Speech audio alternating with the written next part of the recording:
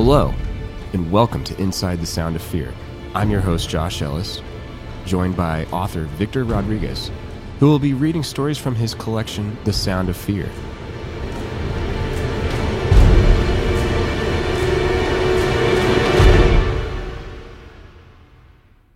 I have a background in audio engineering and sound design. I've been doing it for a little over 10 years professionally. Dabbled in it most of my life since I was a kid. When I first got the Talkboy recorder from the Home Alone movie, that was where my recording adventures sort of started, and I always loved doing different voices. Eventually, I had a career that started in live sound and kind of spanned into there working with film composers, which took me to Los Angeles, where I actually met a film composer who had an agent that we became really good friends. And that's how I met Victor Rodriguez, actually. And from there, we kept our friendship going. And, he was still working in his side of the industry, and I was working in mine. I continued my work on post-production for film, which eventually brought me back to the Seattle area here, and Victor had moved as well. And so it was kind of great to reconnect with Victor, and I'm going to introduce him now, and he can tell you a little bit about himself. Thanks, Josh. Man, I just want to say it's really awesome to be doing this podcast with you.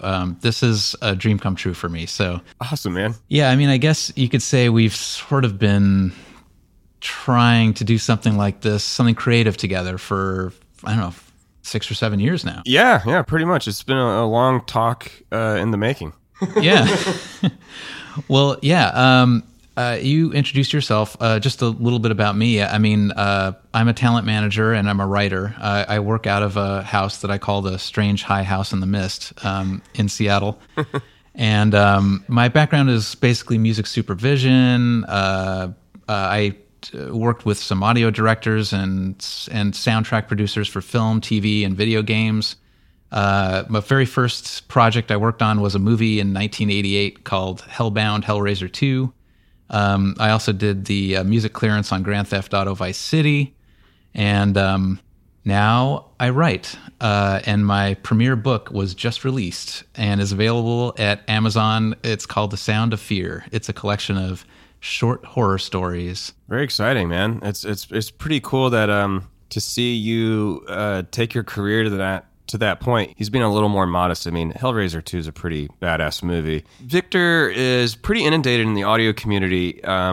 He's a mentor and ally of sound people, and if you're a sound person, you know how important that is, because we're kind of the unsung, forgotten, background workers there that aren't really seen. But our work is heard on everything, and sound is such a subliminal force that affects all of us in our daily lives. Even if you're deaf, sound still affects your life through vibrations in the air. So having a friend that is an ally to my profession that I have worked on for most of my life is great. And to see him become a book writer, a published author actually here in Seattle and write horror is pretty awesome. It's really cool. Thanks, man. Thanks. I totally agree. I've always admired sound designers, composers, musicians. I've loved music from a really early age. And as a matter of fact, when I went to college, I majored in music for about one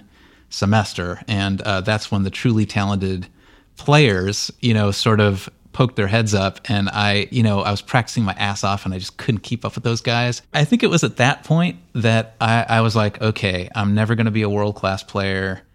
Maybe I'll be a guy in the periphery, like a manager, an agent, or somebody who helps musicians do deals, because I understood business, at least the basics of it.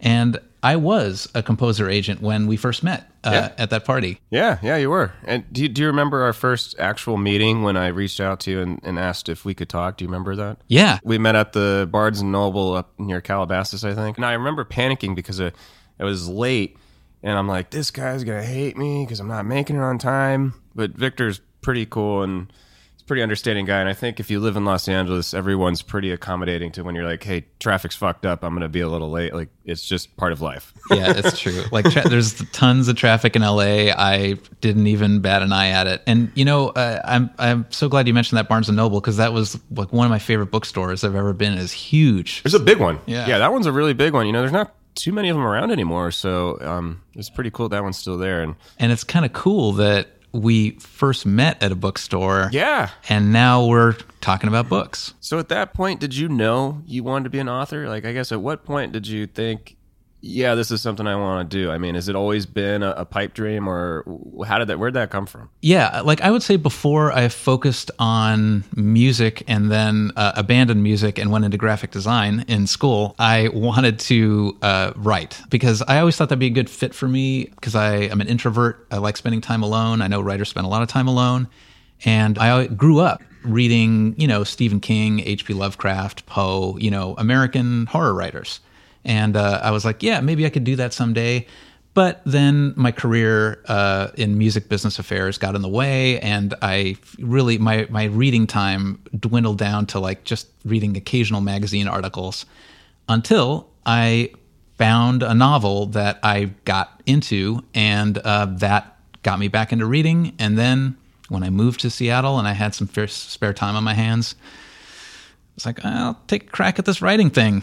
And now I got a ton of stories. Yeah, you got quite a few. Actually, how many published stories do you have right now? I think I'm over 20 at this point. Pretty impressive. How long would you call yourself a professional writer for? How long would you say you've been doing it? Yeah, I'd say probably 5 years now. I think 20 publishings in 5 years is pretty solid, man. It's pretty good. Yeah, I came running out of the gate. Yeah, you went after it. Yeah, the cool thing about working on short stories is it's total creative freedom. I mean, you never get sick of anything, because you're only working on something for about a month, and then you're on to the next project. Yeah. So, yeah, I just kind of troll the internet looking for publishers that are looking for writers to fill up their anthologies, and then I look at the theme, and if it's something I think I can write, I take a stab at it and submit, and I usually get about half my stuff accepted, the other half get rejected, and now I've got the body of work that Yeah, it's excellent. So Victor's actually going to be reading these stories, through these episodes here. We're going to do 12 of them. Victor's going to be reading these stories to you, and then we're going to follow it up with some questions about that story. And as you go through these episodes, you might get to learn about us a little more. We'll keep telling you about us and what we're doing, what we're up to. The music you hear at the beginning and end of these episodes was graciously provided by Penka Kunova. Penka is an accomplished composer that Victor has worked with for a long time, and actually I had the pleasure of working with her myself. She was the orchestrator on a TV show that I worked on for about a year, which is also how I met Victor, through that same television show. She's a wonderful composer and great advocate in person and mentor to many of us in the sound community. She's paving the way for women in audio, which is a very important cause right now that needs a lot of attention, is getting more women involved in audio. And Penka is leading that stride, and she's very well respected in the game community, sound community, music, you name it. Penka has helped a lot of us with our careers.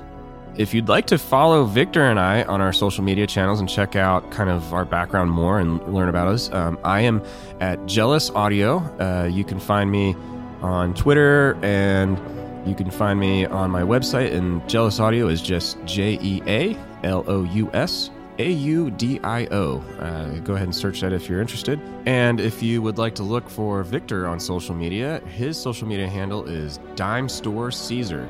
That's DimeStoreCaesar.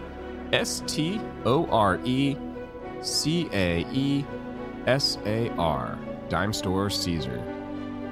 Also, you can email us your questions, comments, and concerns, or anything you'd like to tell us, recipes, or ideas, or suggestions. You can email us at insidesoundoffear@gmail.com. That's just insidesoundoffear@gmail.com. Thank you, and we look forward to talking to you on our next episode.